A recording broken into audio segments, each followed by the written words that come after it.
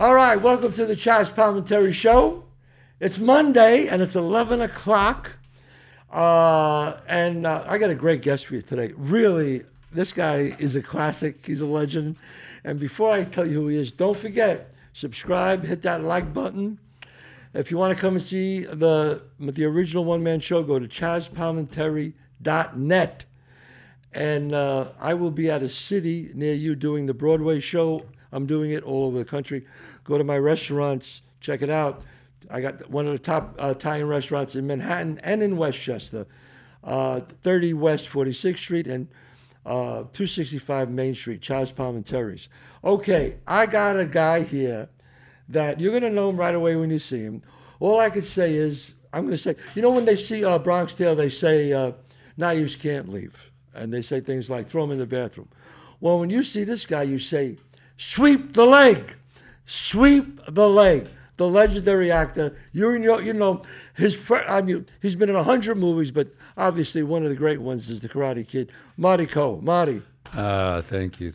How are you, man? I'm good, man. Okay, it's just so great to have you. My son is really pissed off. He's in L.A. He goes, no way are you having him here. He's coming to the house. I said, no, we're going to do it on the roof. Of course he's coming to the house.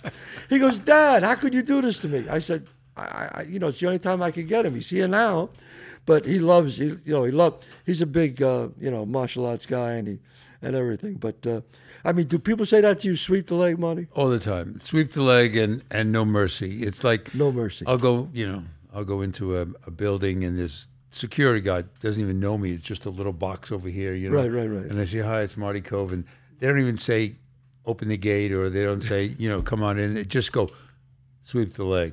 Sweep the leg. On the box, Isn't that something you say one thing like that and it's like, it just lives on, man. Well, that and no mercy. I think, it's interesting. You hear no mercy a lot. Mercy, too. You can watch No Mercy on a war movie in the 50s, and it means something else. Right. They say No Mercy, and and they're charging ahead in the Korean War movie, right, or something, Steel Helmet, or any of these movies that I make note where they use the dialogue. Right. And, it has a different connotation. Has a different connotation. Yeah. Now, again, let's just start a little bit in the beginning. Where did you grow up? I grew up in Brooklyn. Brooklyn. Yeah. I grew up in Crown Heights. Crown Heights, Brooklyn. Now, how does a kid from Crown Heights, Brooklyn, grow up and all of a sudden go, yeah, I want to be an actor? How does this happen? It was the fourth grade, and it was PS 161 on Crown Street in Brooklyn. Right. And I did a play called The Golden Goose, and The Golden Goose was a guess. I just had a great time, and I said to myself, this is so much fun. And I just was in every play all the way through, junior high and high school, and never did much about it till I was like 20, And then I really took my little portfolio and went into the city. Just like we all do, yeah. And just worked in Lincoln Center and La Mama and a lot of places like that. And just eventually went out to California, like within about 7 years after doing a lot of stage work. Yeah. And I just never really looked back. I didn't have to take any other jobs. Did you ever have to do another job? Never did, no. That's a miracle. It's a miracle. That is a miracle. I definitely had to do other jobs. That's a miracle. Wow. It was interesting. But remember, in those days, in the 70s, you're guest starring on TV, and it was interesting, but it wasn't as fulfilling as doing some of the stuff you got to do. Some of the stuff you got to do with Bronx Tale and the writing and all. I tried writing because I'm a big Western proponent, and I bought a computer in 2001 to write a Western. Wow. I never had the discipline. It's like my life was too rich, and I never had the discipline to shut the rest of the world out and use my index cards and write something. The white paper would look right back at me and say, sorry, nothing. It's a horrifying thing. Yes. To look at the paper and it's white and you look at it, and I totally understand that. When I do sometimes I'll go teach at Yale or places there for the screenwriting, and what I always tell them is, because they say, Chazz, Mr. Palminteri, how do you do it? How do you write? I go, listen, A writer writes. You just write. You have to discipline yourself. You have to sit down. You have to write it. Don't worry about if it's good or bad. Finish it. Finish the 100 pages. You're going to feel so good about it. You're going to feel so good about yourself. Then you go back and you start to rewrite. Nobody writes it and it's great. Nobody does that. You got to write it, then rewrite it. Writing is rewriting. And I try to tell these young screenwriters, and they go, well, they think there's a secret thing, And I go, no. See, as an actor, you're an actor. You got to show up on time. You got to know your lines. Yeah. As a director and as an actor, I got to show up on time. And I got to know what I'm going to be shooting. As a writer, you have nobody there to tell you to go write. No. As a writer, it's all you. It's all discipline. It's all discipline. That's why I have this office, and I come in here and I soundproof. I shut the door and I go, okay, time to write. And I put it in my head. Every time I'm writing something, I go, I'm making money. I'm making money.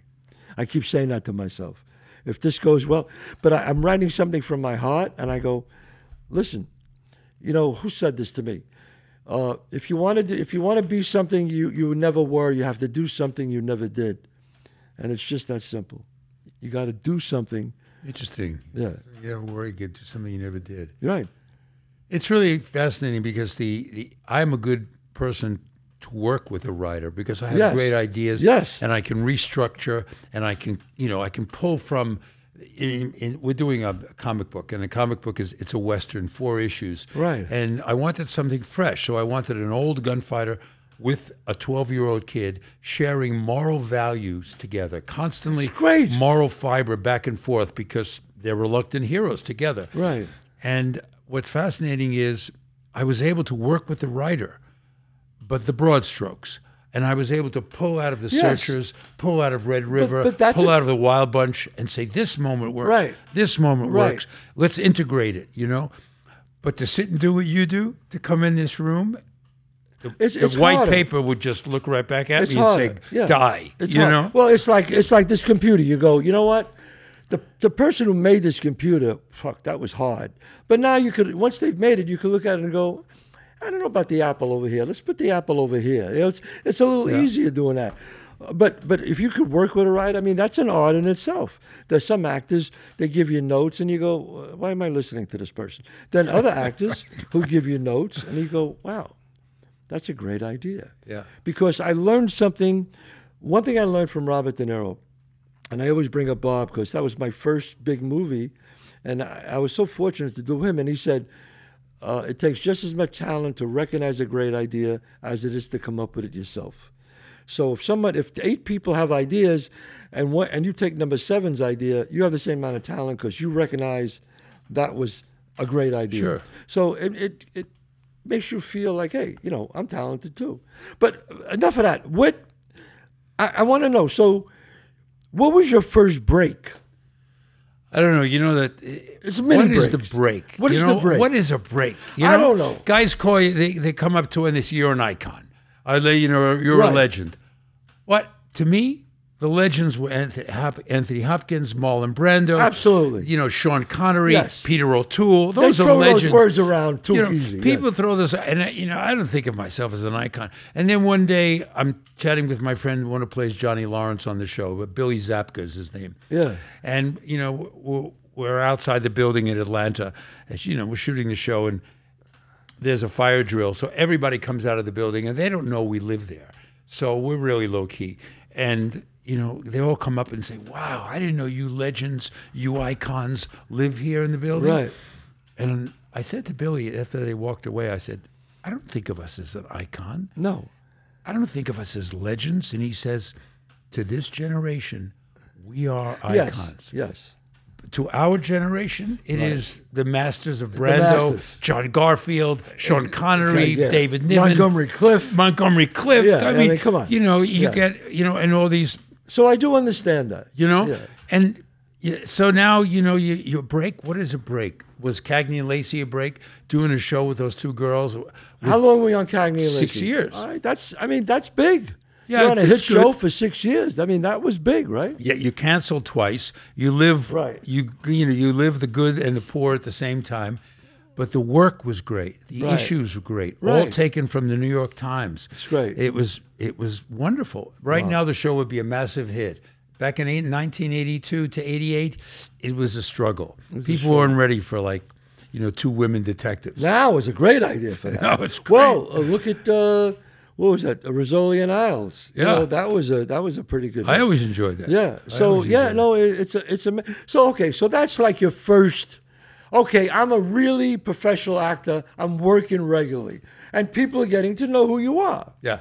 So after Cagney and Lacey, did you find it a little rough? Was it easy after that, or It was easier, but still, you're getting hired as the wise guy. You're getting hired as the tough guy. as the cop? And I always, I cried supermarket openings. I mean, I just, I'm the Right. kind of guy who's a romantic, and I Right. want to do the stuff that Sean Connery did. Right. I want to do the stuff that later on Brando did, and yet you're typecast. So you do a movie. Right. While I'm doing Cagney and Lacey, I do this movie called Karate Kid.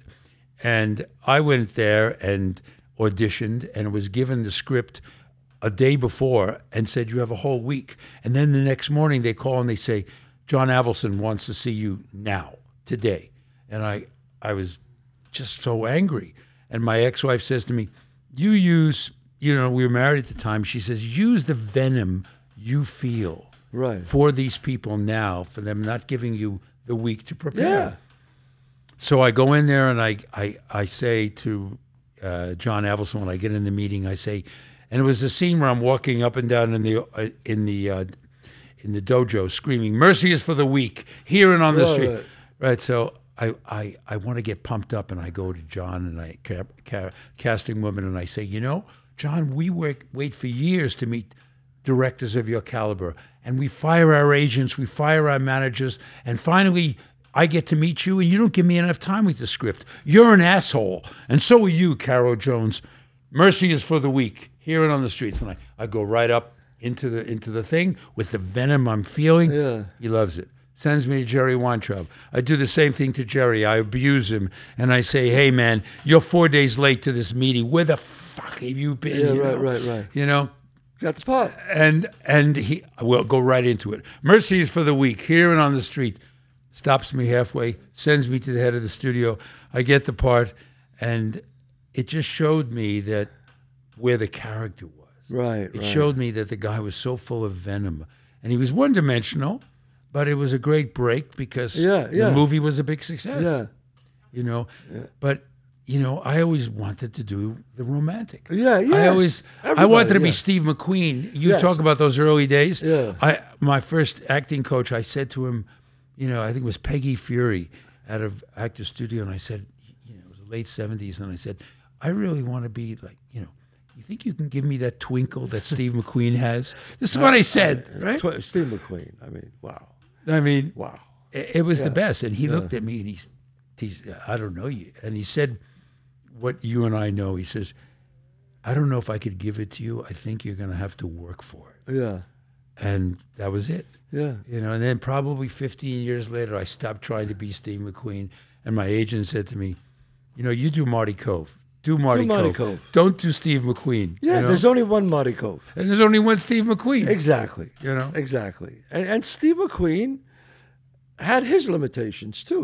What he did was great. He was great. Don't get me wrong. Steve McQueen was a great actor, and what he did, him on that motorcycle, and you just look at him and you go, "Fucking movie star." Right. Fucking, look at him. He's a movie star. He had that thing. He had that thing. In the early days, even when he did The Blob, which was like before Magnificent Seven. Right. And he was doing shtick. Right. He was doing all this right, stuff. So that's what I'm trying to say. So Right. it's the right person with the right script too, Marty. Yeah, of course. In all fairness, that if you would have got a great script like he did back then, you could have been Steve McQueen. Who the fuck knows? Right. Exactly. No question. Exactly. You're a really fucking great actor, a handsome guy. Why not? It's the material. nature. That's what I tell my son. It Yeah. is the nature of the business to ride the roller coaster. Right. And just the way it is. Wow. Just the way it is. So now your son. Now, okay. So let's talk for a second. We're in Gravesend together. Willem DeMeo series. You're in it, and your son's in it too, right? Yeah. Are you sharing the screen with him in something? Yeah, we're both rabbis working for the mob, and it's hysterical. And I have this big beard, and I have a video. It's hysterical, and I show it to people. They don't believe it, Right. but it's really wonderful and Right. written very well. And William DeMeo stars in this thing, and he's just, I think he wrote that episode. Yeah. And Well, he does everything. He wrote it. He directed it. he and I did a movie together where we met, and Jesse was in it too. And he's just such an open, lovely guy, and he does what we do. He puts his money where his mouth is. Listen, he goes that's it. and gets it done. And gets it done. Yeah, I love it. Gets it done, and Yeah. that's what it's all about. Yeah.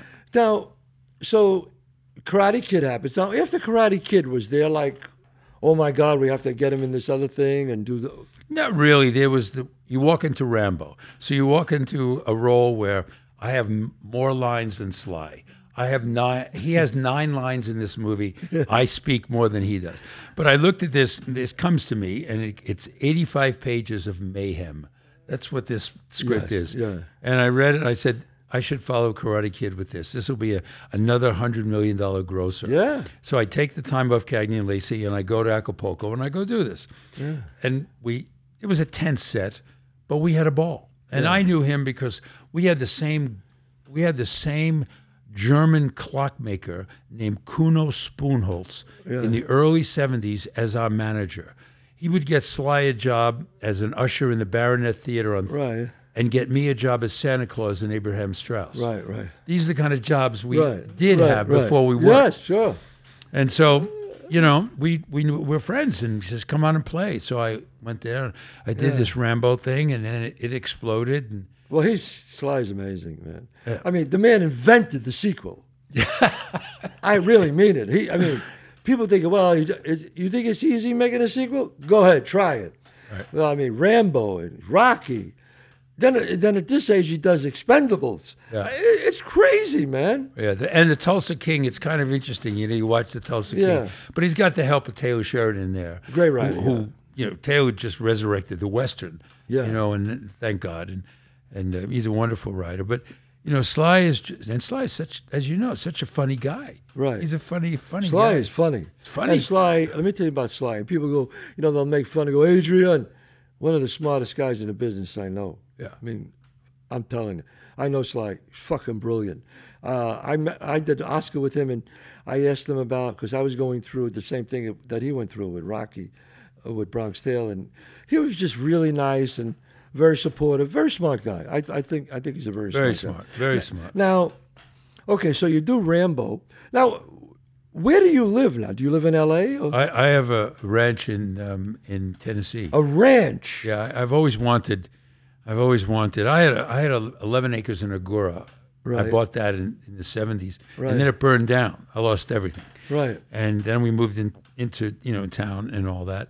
And I always wanted to have a ranch again because I love horses and I love property. And so I bought a place about 2 years ago in Nashville. Nashville. And it's a gas. It's just 11 acres, and it's a lot of fun. And I've got a creek and a little Tuscany villa. Wow. And I've got an old barn, and it's great. It's just wonderful. And I'll have a couple of horses once we finish season 6 of Cobra Kai. Yeah.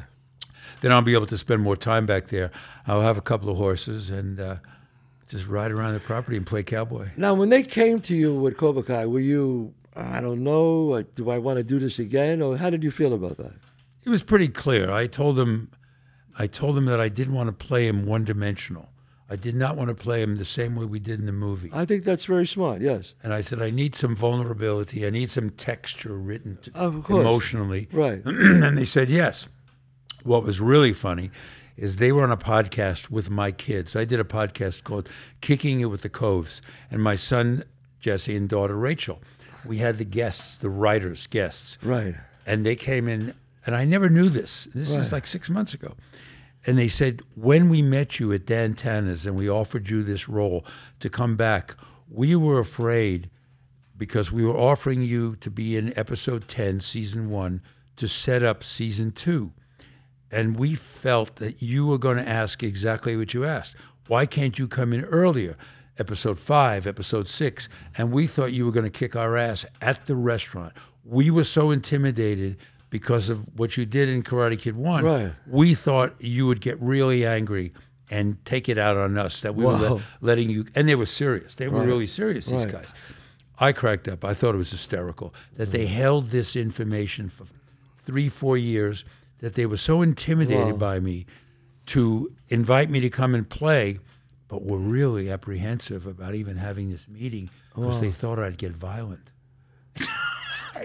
You know what? That's okay. I mean...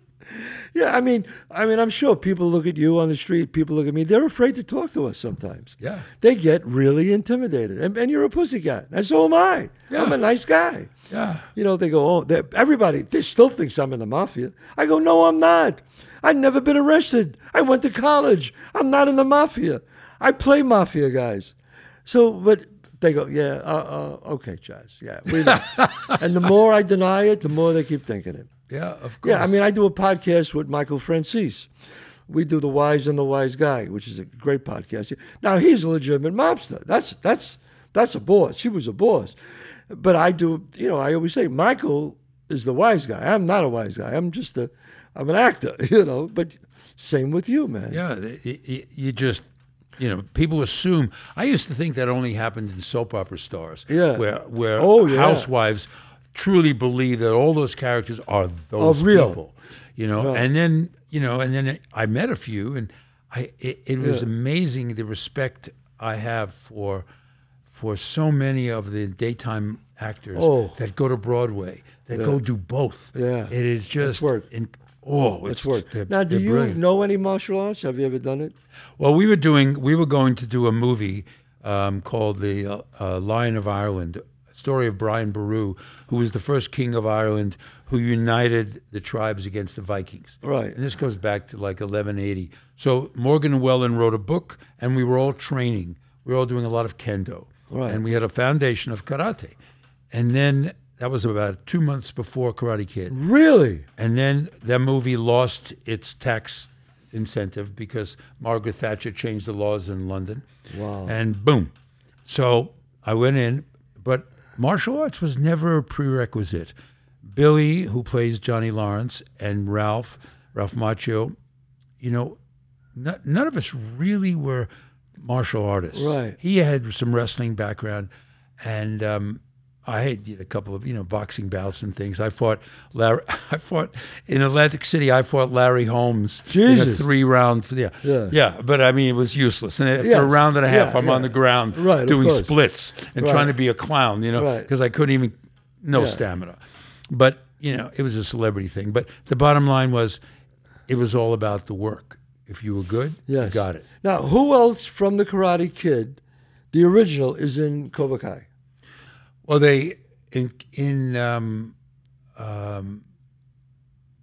Terry Silver is played he did Karate Kid 3. Okay. And Karate Kid 3 was literally a script written for my character, and I got a series called Hard Time on Planet Earth and couldn't do it. Right. So they rewrote it and created a character called Terry Silver, who sends me on vacation, and he becomes the villain of Karate Kid 3. Yeah. And they brought Chosen back. Chosen is an ally of Ralph's, where he met him in Karate Kid 2. Right. And let's see. Then they brought back Robin Lively, who was the love affair from 2 and 3, and and they brought back Elizabeth Shue, who was the love affair from Karate Kid 1. Elizabeth Shue. God, and she was. We all were so in love with her. Oh my God, Elizabeth Shue. Yes, great. And let's see who else. That's great. Now I know Ralph. I met Ralph a bunch of times, and he said he's going to come on the show. I got to get him on the show. It's too bad we couldn't get you guys together. It would have been great. But I'm going to get Ralph. Ralph is going to come on the show. He came. His daughter came on, and he came on to our podcast, and it was great. Yeah, he's great. He's a nice kid, good guy. He's a veteran like us. He's like a kid. Yeah. He's like us. Yeah. So now you're in here. Oh, you came in for our cigar night and to do the podcast. And you had fun last night at the cigar I night? had a lot of fun. You know, the people were great. It was like, I felt like, what was that? It was like in The Offer, where there's the meeting. It was like, Right. I love The Offer, by the way. I just think, Yeah, loved it I too. think every actor should watch The Offer. Oh, yeah. To get the tenacity of Al Ruddy, Yeah. to learn about I that. knew already. He wanted to do me too, Bronx right, Tale. right. You knew already. Yeah, sure. I knew Bob Evans real good. Oh, really? Real good. And he was just like that. But he steals the show. The guy who plays Steals Bob the Evans. show. It's brilliant, absolutely brilliant. Yeah. But I tell kids whenever they come up, can you impart something on? Give me some advice, Mr. Kove. Blah blah blah. Yeah. And I tell them just watch the 8 episodes of The Offer. Yes. Because whenever Tenacity. Whenever some producer or a casting person tells you you're not good enough, just remember it's their mistake. Right. It's their mistake not to hire you. Yes. They just. He did not want Al Pacino. I mean, Al told me when I worked with Al, he said, no, they wanted me out. And he knew it. And then it was Francis' idea for them to do the killing scene. He thought that would be show that he has balls. And when they did that, then they turned to Francis and said, all right, I think he can do it. But what is Gulf and Western? What those corporate guys really know? Right. They thought everything that every movie should be made Right. $100 million, like Love Story. Right. Everything will make $100 million. That's why we're on the corporate board. Right. Please. Please. Right. It's kind of like, and this is what he was up against in the early 70s. Right. People saying, and I remember characters like, it was the casting fellow, Lou DiGiamo. Louis DiGiamo. I was always in front of him for something. Louis DiGiamo. And Andrea Eastman. I Andrea remember Eastman. her. And Bonnie Timmerman. Yeah, oh, God, yes. Yes. And so I'm watching the show, and I'm looking, and these names are coming at me. Right. And I went out with Al's wife, Francoise Ruddy. I went out with her, and this is after she got divorced. So it was 1975. We had done Est together. Right. And all of a sudden, her name comes up. Francoise, where do I know this woman? And then I put all the pieces together, and I said, I know all these people. Right. This is really Yeah, it's real, in yeah. my early days in New York. Yeah. Al Ruddy was a classic producer. Oh, yeah. Classic. I was in the bathroom. He probably don't remember. Well, Al's 92 now. I was in the bathroom at the Palm in L.A. on Rodeo Drive, and I'm in the urinal, and he comes right next to me. He doesn't remember. He goes, "Oh my God, I know everybody's trying to get your thing, Bronx Tale." And it's hard to talk when you're taking a pee, And I go, "Yes, you got to come. I'm coming to I want you to come to my office. Checkbook. I got an open checkbook. We're gonna make this movie." And I'm like this. I said, "Okay." I never forgot that. Never. Well, forgot the Yoke that. didn't turn into you. And No, say I'm glad it didn't. I'm glad it didn't turn into. You know? No, that would have been not good. That was an old Charlie Bronson story about that, but we won't go there. But the cat is just, what the epitome of every actor should deal with. Yes. Is just what he did to make that movie. Notorious. But you think about it, not only was it a good movie, The Godfather, but it became the classic. Yeah. The classic. It's a classic. Classic. And 2 is probably just as good as 1. I don't know. Some Absolutely. people think 2's better. So that's one of those rare things that, let's face it, Karate Kid 1 was the best. Yeah. Bronx Tale was the best. I can't make 2 because I just don't feel it. I never wanted to because they go, "Gee, find out what happened to the kid." I go, "What happened to the kid? The kid became famous. That's me. What's so fucking exciting about that?" Bronx Tale 1 is the one. That's the one. From me until 18, It's always the first one. Yeah, Except always. The Godfather. Except The Godfather. And even the Rockies, Oh, the Rockies? But they held up. They held up better, but still one. Oh, one is raw. Raw. One is raw. First Blood. It's like, First Blood. First Blood is an excellent movie. Yes.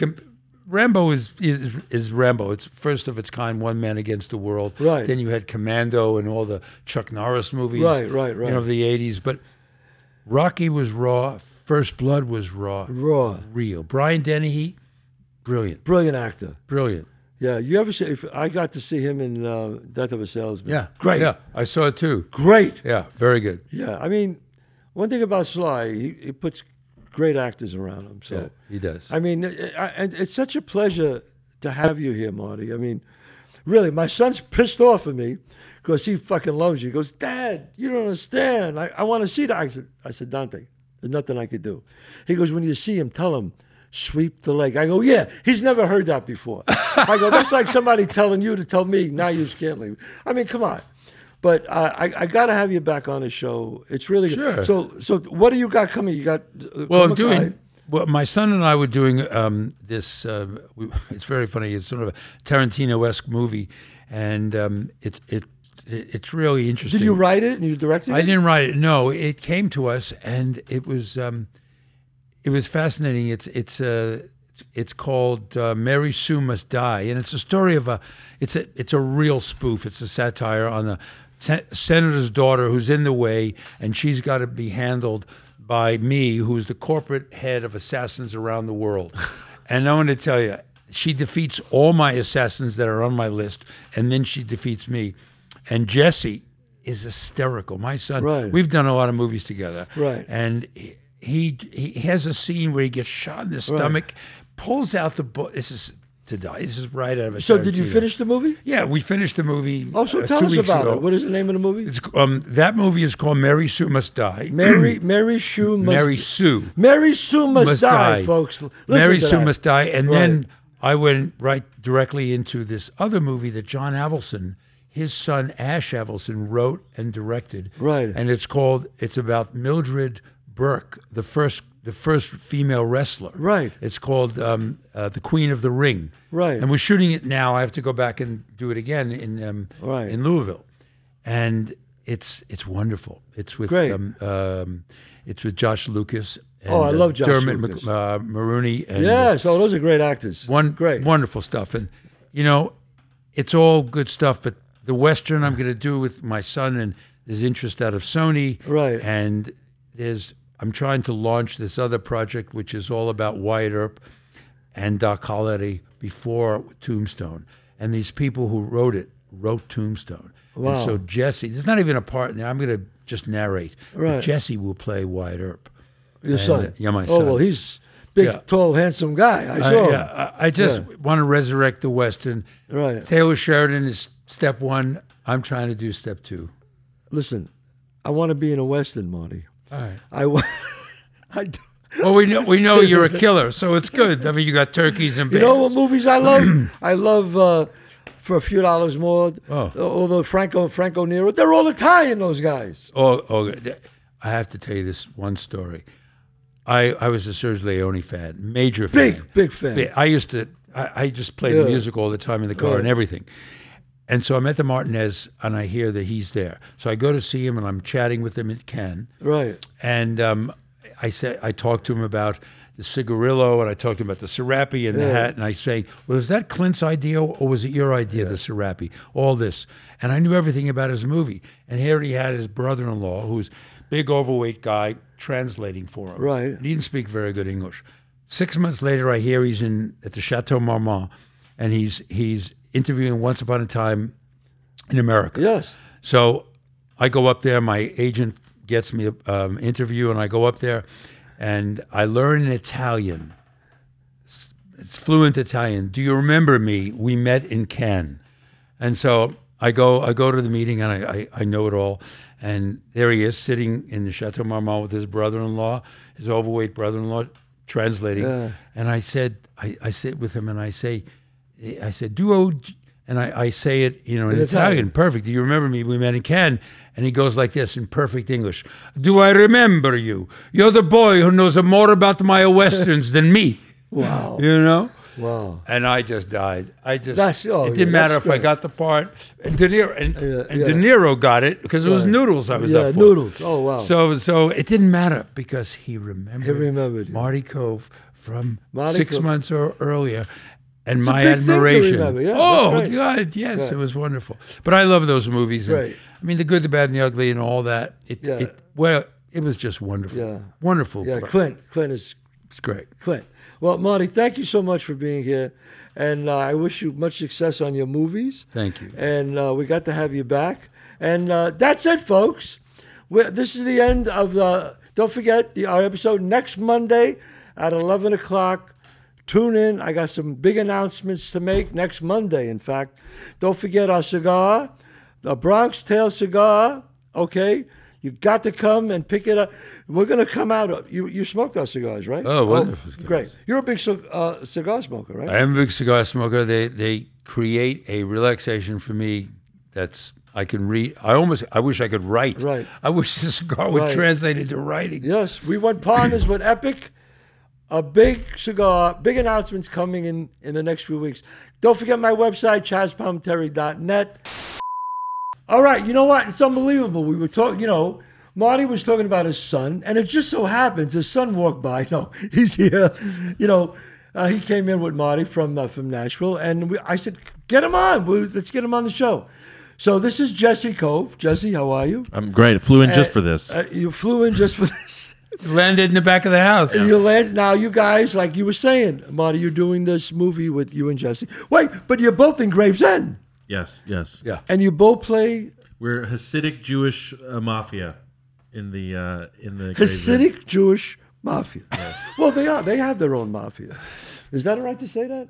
I can say that. Yeah. Okay. Yeah. It's just facts. They do. It's just Everybody's facts. got We their work own mafia. together. We work together with Italians in the movie. Right. And it's very funny. Now, how do you like working with your dad?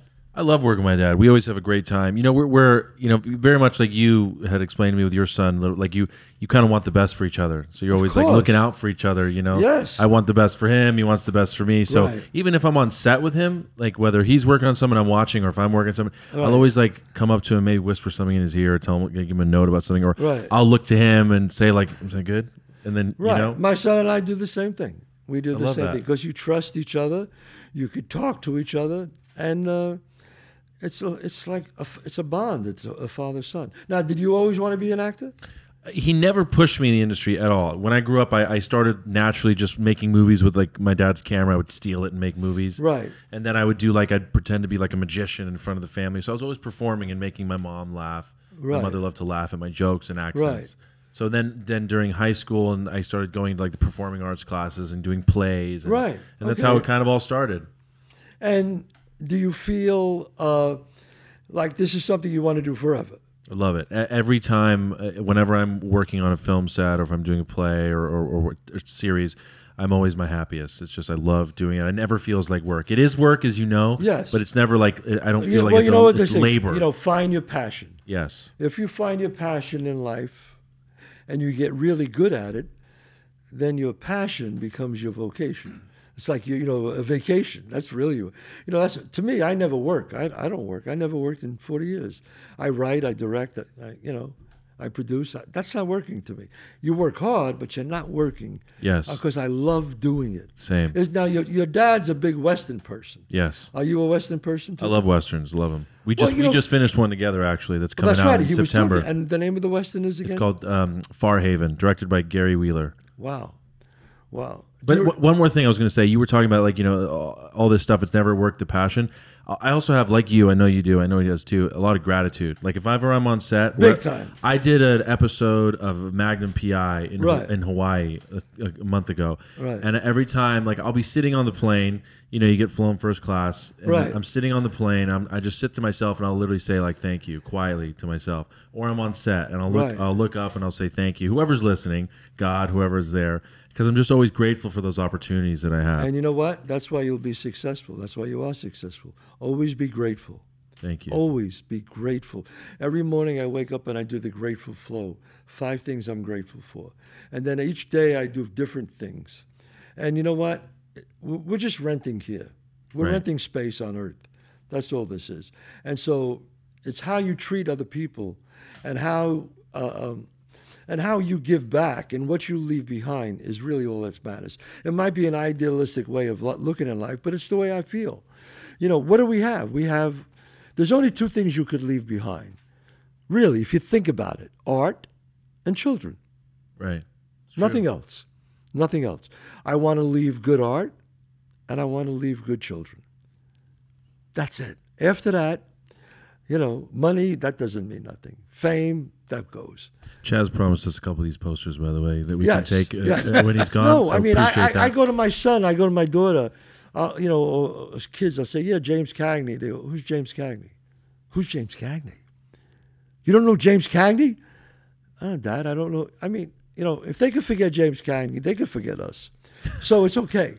You know what I mean? So I say, do the best you can here and leave something good behind. And I mean, I think and the love between, I know the daughters get pissed at me when I say this, but there's a special love, a bond between a father and son. It's a different love between a father and a daughter, and a mother and a daughter, and a mother and a son. It's like a different, it's a different There's certain feeling. characteristics and that's nothing to do with man or woman, but I think as men, there's like an archaic kind of, we like to put armor on and get out and show no emotion, and we go to battle, and that's like we like to provide for our family. Not that women can't do that or don't. No. But that's like ingrained in us always from like when we were kids and with fathers and sons especially. No question. It's like my daughter will say, Daddy, I know it's late. Could you pick me up? Where are you, honey? All right, I'll be right there. All right, I'll come and get you. The girls are partying here, and I feel like honey, where are you? Okay, I'll come. My son will call me. I go, what's up? What? Come on. You're a big boy now. You could do it. Walk home. Just get a fucking Uber and and come home. No, you can't use my credit card. My daughter's like, where you got to, whatever I got to do. My son is like, come on, man up. You could do this. But it's a different thing, But because we want everything, we always want to like make everything so nice and easy and wonderful for like the women in our lives or the ones we love, to keep it nice and soft. Now, are you married? I'm not, but I have a beautiful relationship, and I've got dogs, and very happy. Great. Do you live in L.A.? I do. Okay. Do you have an agent with you? I do. I have an agent, manager. We have the same manager. I have an amazing team behind me. I'm very, very happy with Rachel Sheedy's my agent. Good. No, it's great. I'm glad we got you on the show. You're a tall, young, handsome guy, and you look like you can bang around a few heads. And I think you'll have a great career ahead of you. You're just looking in the mirror, man. No. I think you're going to be able I think you're going to be able to do all right. And I always tell young people, I say, they say, what's the secret to success? And I tell them all the time, I go, be good at what you do and be well-liked. If you can do that, you'll be successful. Because they can't stop you. Because if you're so good and you're so well-liked, people will want to put you in their movie. They'll say, you know what? I want to be around that guy. He's such a good guy, and he's so fucking right for this part. Let's get him in the movie. I love that he said that because I'm not even kidding you. I try to leave wherever I am, every set or movie, like you just said, I want them to remember you and I want to work with that guy again. He was funny. He was fun. He had a great time. Like who doesn't want to work with people that you love and have fun? Life's too short. Yeah, life's too short. There was Jesse just before we came to New York. He sent me a poster of the Western we did. Right. And it did not have. It had Bruce Boxleitner. It had myself, A. Martinez. It did not have Jesse on the poster. Right. And he said, Daddy, don't you think I should be in the poster? I said, Dad. Yeah, I said, Dad. My son goes that too. My son says the same thing. He goes, Dad, it's Dad. I didn't say Daddy. Go ahead. So I said, I think you should be in the poster. So I call up the producer. And I call up the director and I say, you're making a big mistake here. You're a family network, and it's a family concept that we work together. From a marketing standpoint, which was I know. thing. I'm telling the story. Yeah. So I said this, and they agreed. The producer, it's a Western network, and it's all about family. And I said, utilize it. Put the kid in the poster because we can talk about it on talk shows. We can talk about it in promotion. And the director says, you're absolutely right. And then the producer called me, runs the network, and said, Marty, what is it? And I told him the same story. And he says, give me 2 weeks. I'm going to get our promotion department on it, and we'll have Jesse on the bottom of the poster because he does all the action in the piece. Right. But it's because they liked him. Right. If I was trying to talk about someone who was a neurotic, or if they didn't like him, had a bad feeling about never him, would. Forget it. Marty, sorry. Have you ever worked with art? I'm sure you have. You've had to work with artists who are somewhat annoying to be around, but brilliant as artists. Yes. It's like the weirdest dichotomy that's annoying. Yeah, that's when you bite the bullet and go, I got to deal with this idiot for 4 weeks, but I'm going to do the best I can. And then you just be nice to him and you deal with his bullshit. But it's only 4 weeks. You get the performance on the screen. After 4 weeks, you go, okay. A series, no, I wouldn't deal with it for a series. A movie, I'll deal with the guy. If he's that brilliant and that perfect, I'll deal with it. I'll deal with it. But hey, man, it's great to have you stop by. Thank you, Jesse. Such an honor. You got a big career ahead of you. You got a great father there. It's nice to see father-son like this. It makes my heart feel good. Dad, I need $20 for gas. Yeah. No, your index cards. Check your index cards. Check the index card. God bless you. See you next week.